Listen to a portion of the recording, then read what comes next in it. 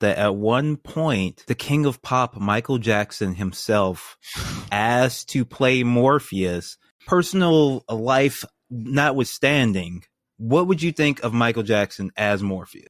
I wish that cultural relic existed. That's all I'll say. Honestly, the version where Michael Jackson is playing Morpheus and he's fighting a giant mechanical spider, I kind of do wish that existed. Like, we could have gotten one in the can that was just as weird and bizarre as possible, and then they can come back and do a faithful one. That's how it used to work. I feel like as a younger person, presumably when this would have come out, I would have lost my mind over something that was so different, aside from the Michael Jackson thing, like over Sandman interpretation that felt so far from the text, because back then we didn't get multiple takes on these.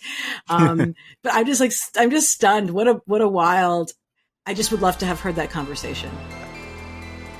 Like what you hear, want to hear the full episode or check out hundreds of bonus episodes as well as our public episodes ad-free, just head to patreon.com/struggle session or sesh.plus or strugglesession.substack.com.